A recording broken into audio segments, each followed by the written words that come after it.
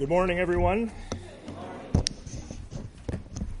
Let's take a little bit of time and pray once more before we open the family book together. Let's pray. Lord, your word is a light to our path and a lamp to our feet. Indeed, without your word, Lord, we are in darkness. You give us, Lord, revelation concerning yourself, concerning ourselves, concerning your world, its past, present, and future. We thank you for this treasure that is your word. Help us this week not to leave it laying in the dust, but to open it, make it dog-eared, highlight it, circle things in it, whatever we do. Father, we pray that as your people here in this community, that you would continue to grow us by your word. And now, Lord, as we open it again, give us alertness to the things that you have for us. Help me as I deliver this message as a weak vessel, that it's all about your glory and your power, Lord, being at work through your word. Help me to decrease as you increase now. In Jesus' name, amen. Amen. Over the course of my now 11 years of pastoral ministry, I've run across several different people along the way who have been prone to criticize the Church of Jesus Christ. Now, the kind of people I'm talking about are never happy, never settled with the church as it is, with all its warts and dysfunction and messiness. Instead, they're always hammering away, quick to voice their opinion of what they think the church should be or could be or needs to be. And admittedly, I have been like this at times. Certainly, I don't stand here this morning pretending that I have not been guilty of the same sort of tendency that I've just described. Well, years ago, I ran across a few sentences in the book, Life Together, written about 75 years ago by the German pastor and theologian Dietrich Bonhoeffer. Sentences that really, I would say, grabbed me and sort of stopped me in my tracks concerning that tendency to be constantly critical of the church. I want you to listen to this quote from Bonhoeffer and really consider it with me. Bonhoeffer wrote, "He who loves his or her dream of a community more than the community itself becomes a destroyer of the latter." That is, he or she becomes a destroyer of the community itself, even though his or her personal intentions may be ever so honest and earnest and sacrificial. Bonhoeffer continued, "The man who fashions a visionary ideal of community," and we could add woman there as well, the woman who fashions a visionary ideal of community, or the man, demands that it be realized by God, by others, and by himself. He enters the community of Christians with his demands, sets up his own law, and judges the brethren and God himself accordingly. He stands adamant, a living reproach to all others in the circle of the brethren. He acts as if he is the creator of the Christian community, as if his dream binds men together. When things do not go his way, he calls the effort a failure. When his ideal picture is destroyed, he sees the community going to smash. So he becomes first an accuser of his brethren, then an accuser of God, and finally, the despairing accuser of himself. Wow. What a challenging quote that is. A challenge to us to love the actual community called the church more than we love our ideal or dream for the community. This morning, our passage in 1 Peter is about the glory and the beauty of the blood-bought, warts-and-all community called the church. Our passage is about the staggering nature and the staggering future that God has planned for his church. And my hope is that as we walk through this next section of 1 Peter, that the Holy Spirit would help us to become less critical, if that's our tendency, less critical of the church, and that we would show more love toward the church as it is. That we would be helped this morning to see the church from his perspective instead of our own. Peter begins our passage with the assumption that we are coming before the head of the church regularly, seeking Jesus Christ, seeking him in his word, growing up in him. Peter says, as you come to him. Do you see the assumption there? As you come to him. This past week, did you come to him? Did you spend quality time with the risen Jesus, head of the church? Will you jealously guard time this week to do that? As you come to him, the living stone. Now notice Peter calls Jesus the living stone here in verse 4. First of all, Jesus is living, though he once was dead. Jesus has been raised by God. He is living right now. Secondly, Jesus is called the stone, the living, resurrected stone. Psalm 118 and Isaiah chapter 8 and Isaiah 28 were all three places in the Old Testament where phrases like the stone the builders rejected and stone of offense and foundation stone, all those phrases had been used in those Old Testament passages. And Jesus, in Matthew 21 and Mark 12 and Luke 20, applied that Old Testament stone imagery that was used in the Old Testament, he applied it to himself. And so in 1 Peter 2:4, Peter identifies the risen Jesus as the living stone. Peter had been with Jesus, and Peter knew that Jesus had applied that imagery to himself. Jesus is the living stone. Now, why stone? Well, as we're going to see as we walk through this, it's a glorious passage. What Peter is talking about in the passage is the cornerstone. That giant, precious, square stone that would be laid down first as one was building a temple.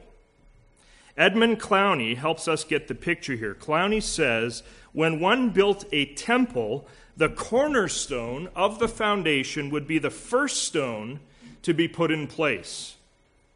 Since both the angle of the walls and the level of the stone courses would be extended from it, the cornerstone must be square and true.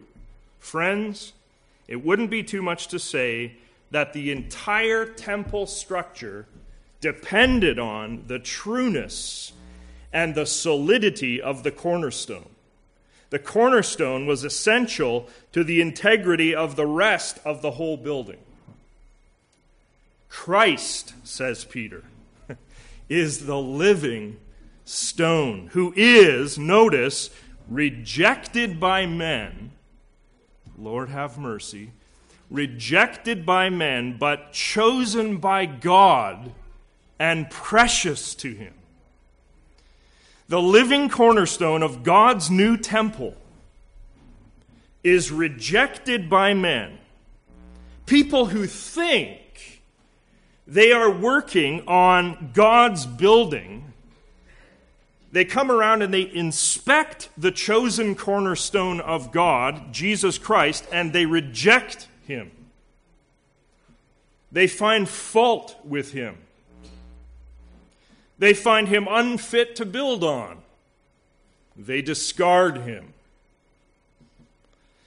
And for a good idea of what this rejection of Jesus the cornerstone looked like in its most wicked form, we go to Acts 4:27, where Herod, Pilate, the Gentiles, and the peoples of Israel were gathered, it says, against God's holy servant Jesus. They conspired together in their rejection of the cornerstone. They conspired together to nail the cornerstone to the cross. The cornerstone was rejected by men, says Peter. Friends, Peter's readers, we remember, facing rejection in their society because of their commitment to the cornerstone. As they read this, they would find some solace from the fact that their Lord, the cornerstone himself, was rejected, and servants are not above their master. If we are facing rejection at some level of our lives because of our trust in Jesus Christ, because of our witness for Jesus Christ, we can take solace in the fact that Jesus himself knew rejection. Amen? Again, John 15:20, we've read it many times over the past few weeks. Jesus Christ says to us this morning, remember what I told you. A servant is not greater than his master. If they persecuted me, they will persecute you also. Rejected by men. But the flip side, says Peter, the glorious flip side, is that the cornerstone Jesus was chosen by God and precious to him. And here we think, don't we, of the pleasure that God expressed in his cornerstone in a place like Mark 1:11. The Father said to the Son from heaven, You are my beloved Son. Son. Imagine how it must have reverberated. With you I am well pleased. Yes. Jesus is the Father's servant in whom the Father's soul delights. Isaiah 42:1. So God's estimate of the cornerstone was, the stone is perfectly, utterly true and right and good and beautiful and precious, in startling contrast to the world's rejection of Jesus. Let's go to verse 5. Now, we began today with the exhortation to love the church more than we are critical of the church. Notice now the exalted, glorious way that God talks of his church now in verse 5. He says, you also. Turn to your neighbor and say, he's talking to you.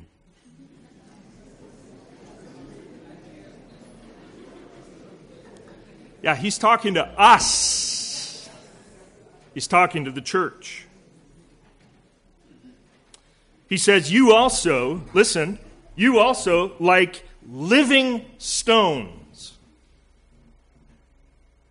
are being built into a spiritual house. Now, what is your picture of the church?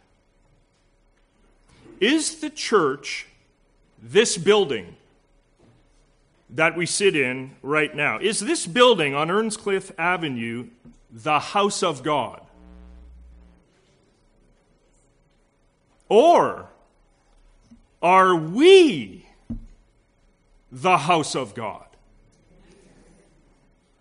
According to Peter, in this 5th verse of chapter 2, we, the people of God, are the building or the temple or the house of God that is under construction. We need to switch our paradigm here, don't we? You also, people like living stones are being built into a spiritual house. Now, this is astounding, folks. First of all, we have to notice a bunch of things here. Notice, first of all, the intimate, close, very organic connection between Christ, the living stone, verse 4, and his people who are like living stones in verse 5. Do you notice the connection? The people are like their master. Amen?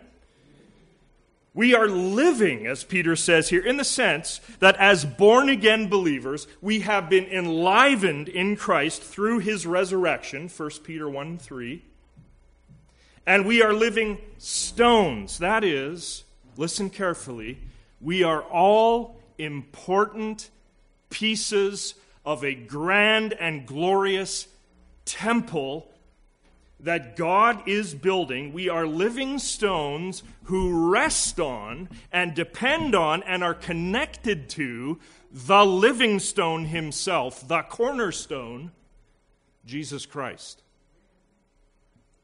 Peter says that we are being built into a, what kind of house? Spiritual house. The church is a spiritual house. It's not a physical bricks and mortar kind of a thing. It is a spiritual house. Why? Well, because, as Tom Schreiner has put it, the true church is animated and indwelt by the Holy Spirit. Hence, spiritual house. And of course, the word house was used many times in the Old Testament of the church as God's spiritual house or God's temple. What was the main idea? The main idea concerning the old physical temple in Jerusalem. The main idea of the physical temple was God's presence. God's presence. 3. You are now the temple of God. God's power. What is your estimation of the church? Do you think of the church as the place of Almighty God's presence on earth? Or would you rather be critical of the church with your own ideas in view? Very carefully, look at it with me again, that the living stones, the people of the church, are not scattered haphazardly, some unorganized structure that makes no sense. No. Like living stones, we are being built into what? A single, unified, beautiful, ordered, glorious spiritual house. Do you see this? The point is, God is after a single unit. One unified structure, though made up, as it is, of diverse parts. Are you a living stone this morning? If you're a believer, you should say, amen, I am. As a living stone, you are ordered in the design of God's house. You have a place in God's house that can only be filled by you. But yet, you are related in the structure to the other living stones around you. You are part of a community of believers. You have a definite relationship to the other living stones that are around you. Folks, we need to understand this morning, God is a workman working on this beautiful, wondrous, amazing house, and you and I are part of it. Let us be very hesitant to engage in regular, constant dissatisfaction, criticism of this glorious, living, eternal edifice that God is building. Scott McKnight, in his commentary on 1 Peter, writes this. He says, someday this church, listen folks, someday this church will be so full of God's glory and so like the glory of Christ that we ought to pause before we start hammering away at its structures and substructures. He says we need to repent. I know that's an unpopular word. We need to repent from a state of critical evaluation of the church, which Christ has bought and for which God has planned a great future. Amen. Amen. Verse 5 continued.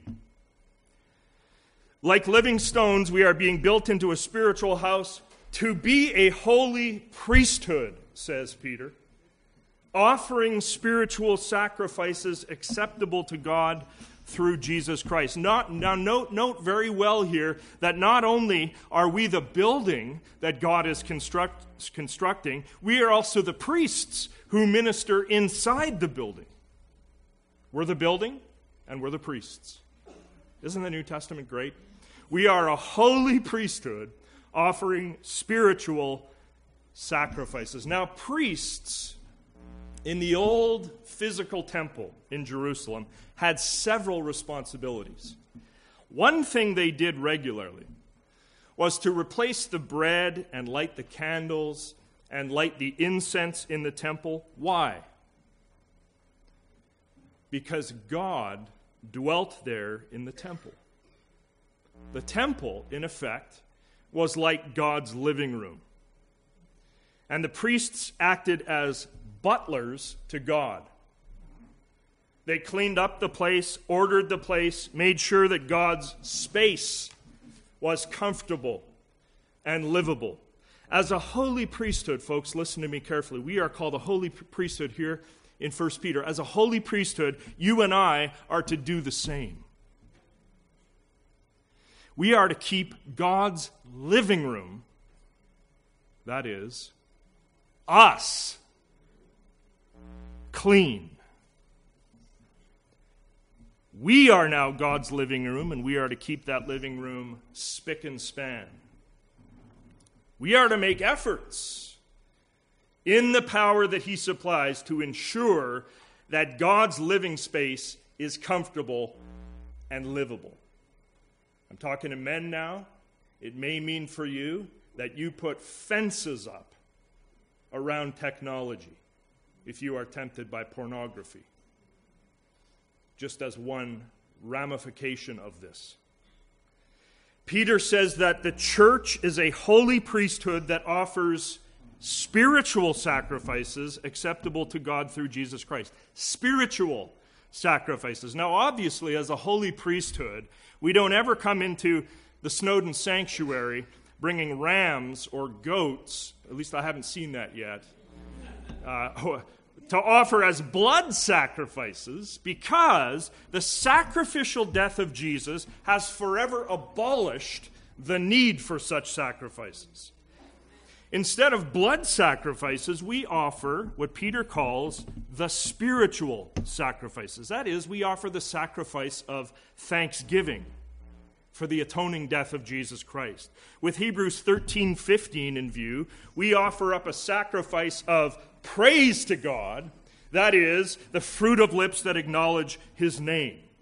With Romans 12:1 in view, we present our bodies, that is, ourselves, as living sacrifices, holy and acceptable to God, which is our spiritual worship. And the posture, let's talk about the posture we take in offering such spiritual sacrifices. The posture is well described in a place like Psalm 51:17. We offer such sacrifice in our weakness. Say hello, somebody. With a broken spirit, a broken and contrite heart. With Micah 6 in view, we walk humbly as we offer up our spiritual sacrifice. That's the posture. That's the posture. Let's keep going. 1 Peter 2:6. So now Peter is going to draw on a bunch of Old Testament texts here. So hang on to your hats. First one is Isaiah 28, verse 16. Peter says, "For in Scripture," now in Peter's day, Scripture was the Old Testament, because the New Testament hadn't come into being at the time when Peter wrote this letter. So his Scripture is the Hebrew Bible, the Old Testament. "For in Scripture," it says, and then he quotes Isaiah 28:16. "See, I lay a stone in Zion, a chosen and precious cornerstone." There's the word. "And the one who trusts in Him will never be put to shame." Peter is connecting that ancient prophecy of Isaiah 28:16 with Jesus, the cornerstone. Peter is saying that the stone that God promised to lay in Zion was fulfilled in the person of Jesus Christ. Jesus is the chosen and precious cornerstone who Isaiah had prophesied hundreds of years before Jesus came to earth. And if you're a person who trusts in Jesus, notice, you will never be put to shame. Now, it's interesting, Isaiah 28. That chapter of Scripture has this alternating current in it of hope for the future, but also condemnation, harsh condemnation of the religious atmosphere of Isaiah's day. The priests and prophets of Isaiah's day were a mess. Drunk with beer and wine, according to Isaiah 28:7, scoffing at their duties, scoffing at God. God had had quite enough and promised in that context to make a new building in Jerusalem, a new house. See, I lay a stone in Zion, a tested stone, a precious cornerstone for a sure foundation. The one who trusts will never be dismayed. Peter says in 1 Peter 2, Jesus is the cornerstone. Amen? The Nazarene is the foundation stone of God's building. Verse 7. Now to you who believe, this stone is precious, or better rendered from the Greek is the English Standard Version, which says, so the honor is for you who believe. That's a better rendering from the Greek.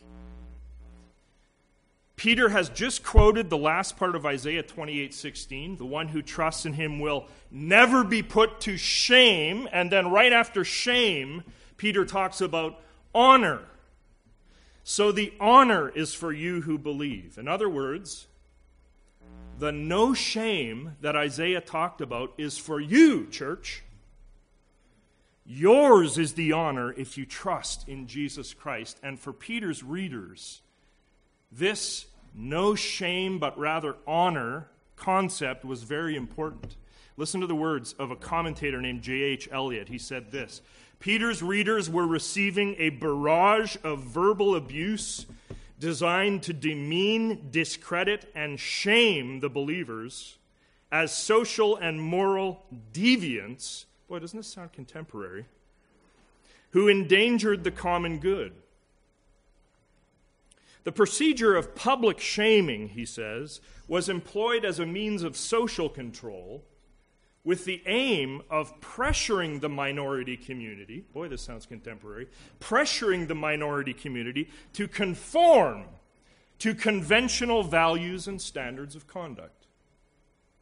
Peter says, trust Jesus, and the only honor that counts, honor before God, is yours.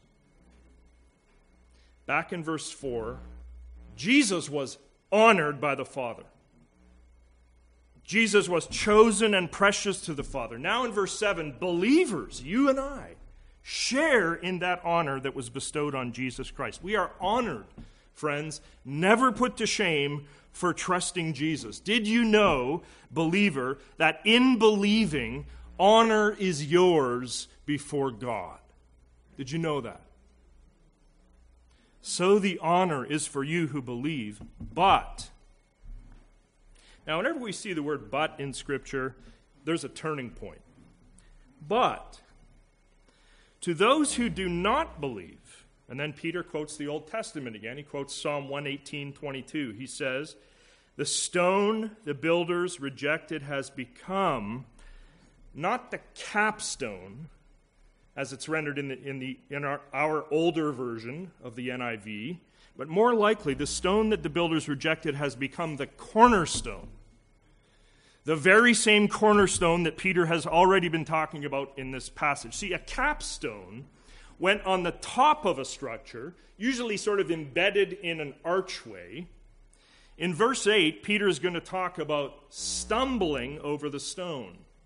Now, I don't know about you, but I just picture it. I think it would be difficult to stumble over a capstone up above. Therefore, probably what Peter intended here in the Greek is cornerstone, as the ESV has it, and actually as the updated NIV has it, the 2011 NIV. Cornerstone. For unbelievers who reject the stone, lo and behold, God has made Jesus, the rejected one, the very cornerstone of his new everlasting building that he has been making. God has rejected the builder's rejection of the stone and has made the stone the cornerstone of his eternal building. Verse 8, Peter continues with the Old Testament fireworks. Now he quotes Isaiah 8:14 to say that Jesus is a stone that causes men to stumble and a rock that makes them fall. Now, what happens when you stumble or fall over a rock? Usually, not that I'm speaking from experience or anything, but you get hurt. You get hurt. So note the equation that Peter is presenting in this part of Scripture, that he's presenting very clearly in these verses, and he's presenting this equation to the entire range of human persons everywhere at all times in human history.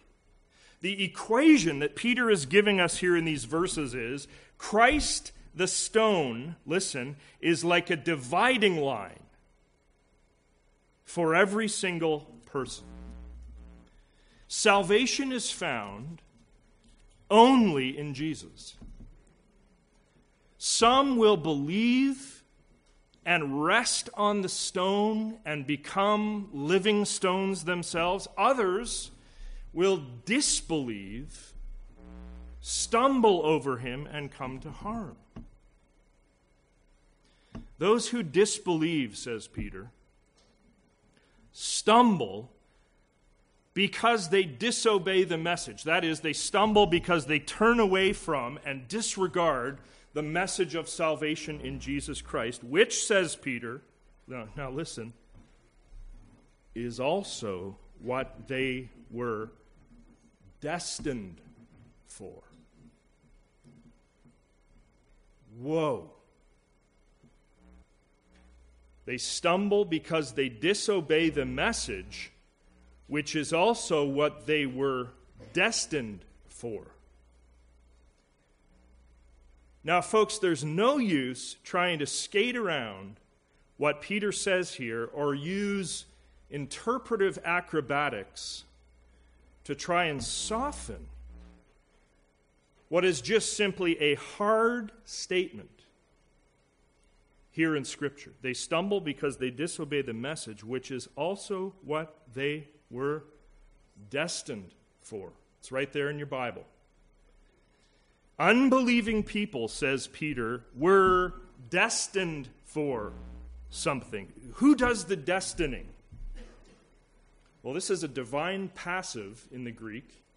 In the context, God does the destining. Look closely at the verse with me. Either the unbelievers here are destined by God to stumble over the stone, or the unbelievers are destined by God to disobey the message, or both. It's actually hard to make a decisive call here on whether the destining of God is a destining to just stumbling, or a destining to just disobeying, or a destining to both. Well, somebody says, either way. Doesn't this make God look somewhat mean? Destining certain people to stumble and or where is the room for free will?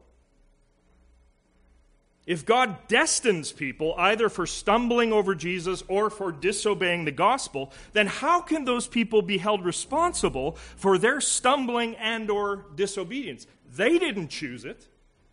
God did. I said this was a hard statement, didn't I? But yet here it is in our Bibles. Some people are destined by God either to stumble over Jesus or disobey the gospel, or both. Now let me come alongside you as a fellow struggler as we try. This is what happens when you preach the whole counsel of God. I was wrestling this week. Let me come alongside you as we try to reconcile in our Greek-influenced brains, okay, the seemingly opposed ideas of human free will on one hand and God's sovereign control of all things on the other hand. I want to say just a few things and then we need to move on for the sake of time. First, Scripture, listen, Scripture does teach God's sovereign control over everything. From the outcome of rolling dice, Proverbs 16:33, to the decisions made by world rulers, Proverbs 21:1, to the crucifixion of his Son, Acts 4:27 and 28. Everything that happens in this world is within the sovereign grasp and control of God. And so Peter can say in our text that God destined certain people to stumble and or disobey.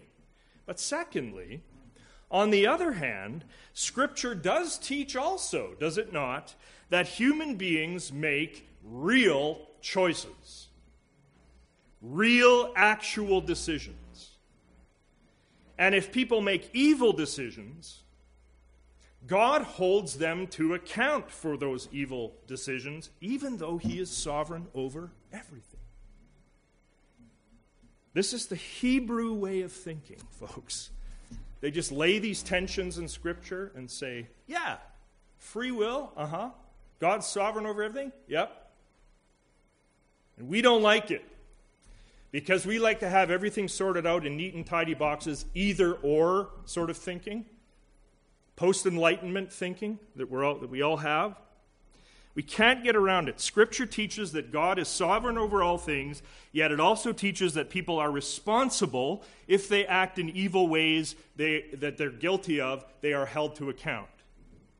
The best I can do here with the tail end of 1 Peter 2:8 is to say that while God destines unbelievers to stumble over Jesus and or disobey the gospel, still those unbelievers have made real choices to do so that have come from their hearts and for which God will hold them accountable.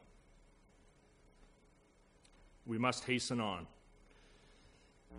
Verse 9, listen again to the honor that God bestows on His church here. He says to us, He says to the church, you, church, are a chosen people. Do you understand yourself that way? A chosen people. He's quoting from Isaiah 43:20, where the chosen people were specifically the descendants of Abraham. But now in the context of Peter, the phrase chosen people applies amazingly to the church made up as it is of both Jews and Gentiles. We, the church, are a chosen people, a royal priesthood, and the phrase royal priesthood comes from Exodus 19:6, where the Hebrew people standing at Mount Sinai just before God pronounced His law were called a royal priesthood. Peter here at verse 9 is applying this phrase to the church, Jews and Gentiles who believe in Jesus Christ. We are the ones, priests, who consecrate ourselves to God, as priests should, who offer spiritual sacrifices to God, like priests should, and we are the ones, church, who are sent on mission to mediate, like priests should, between God and the world around us. We are to understand ourselves as go-betweens in this world. Go-betweens between God and a lost world. A royal priesthood. Children of the King who bring God to the world and the world to God. Amen? Peter says further here that the church is a holy nation. Again, he's getting that straight out of Exodus 19:6, where the Hebrews were being formed into God's holy nation, set apart for his service amongst the nations.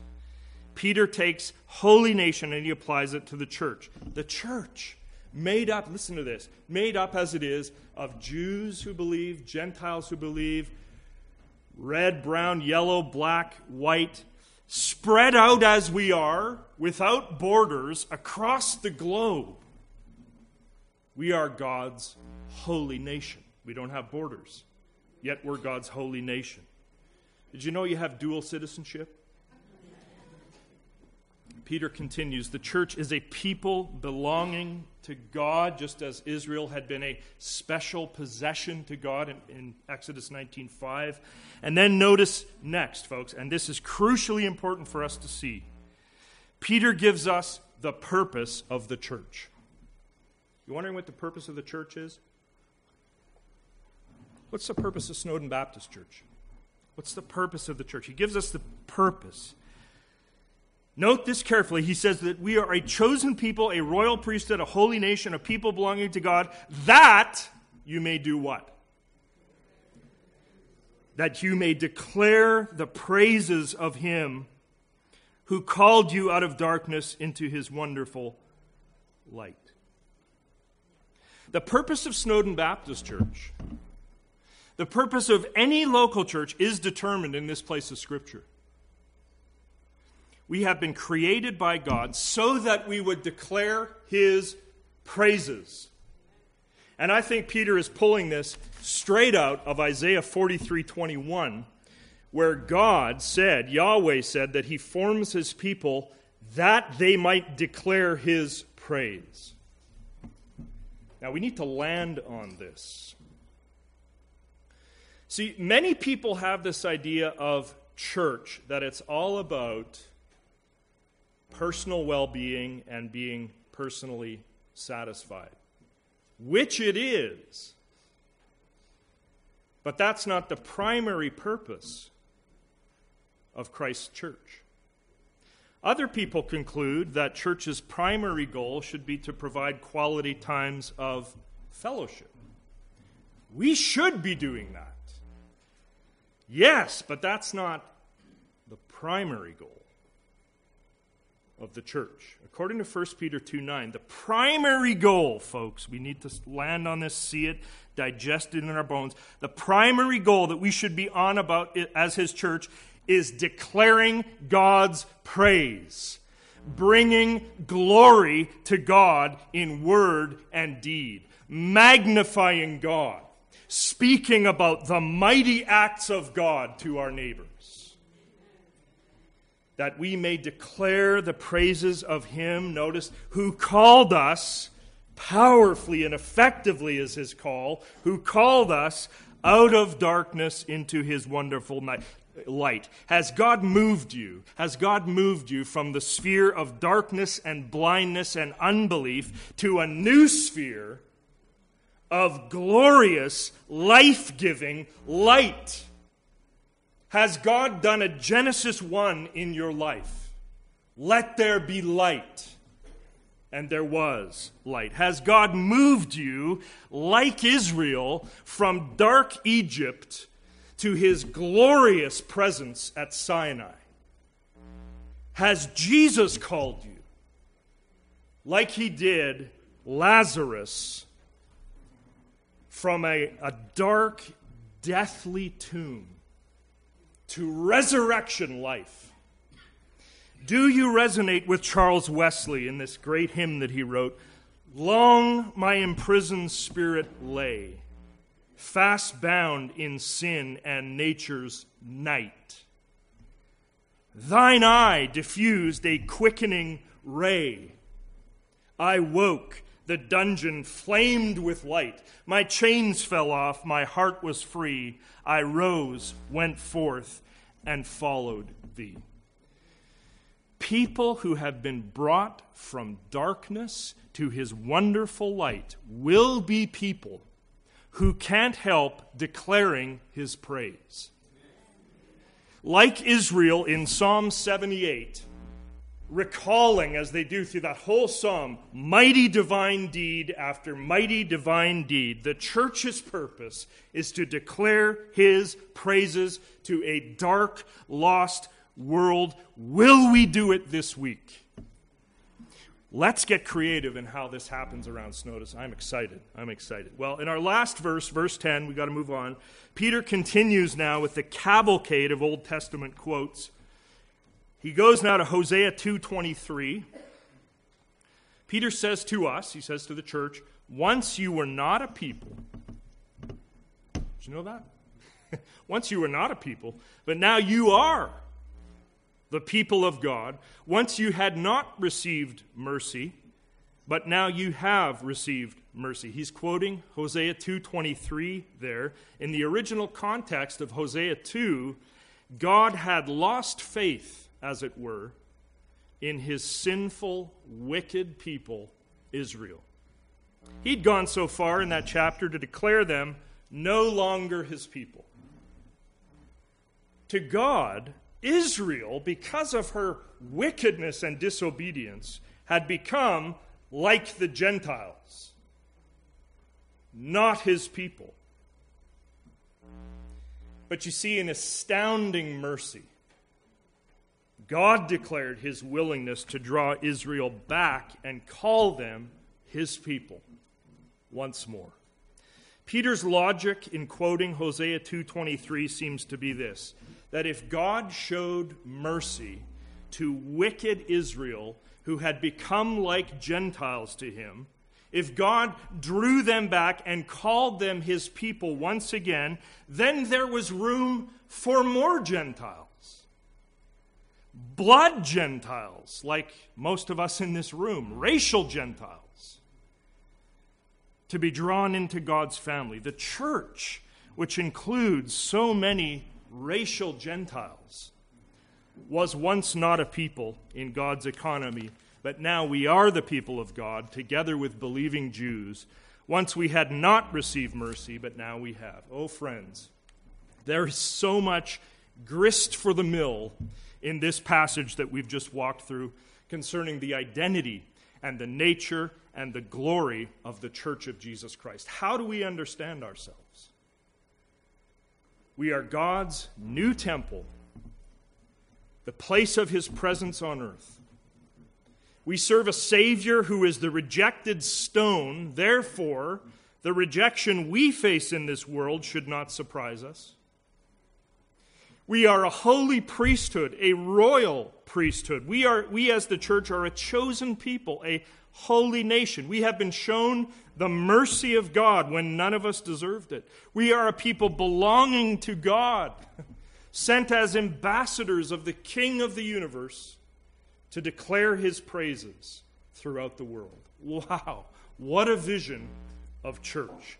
My prayer and my hope is, as we close, that if we have been quick to criticize the church, that we would be quick to recall God's estimation of the church as given in this passage, and that we would repent, humble ourselves, and love the people of the church despite my visible shortcomings. Love the community as it is, this grand, amazing temple of God. Let's pray. Our Father in heaven, blessed be your name. Thank you for perhaps rocking our boats this morning a little bit, challenging us. Lord, your word does that. It interprets us before we interpret it. Thank you for this glorious and grand vision of the church that you give us in this section of 1 Peter. And help us, Lord, by your Holy Spirit as a community to apply this word to our life at Snowdon Baptist. We pray in Jesus' name, and because of him, amen.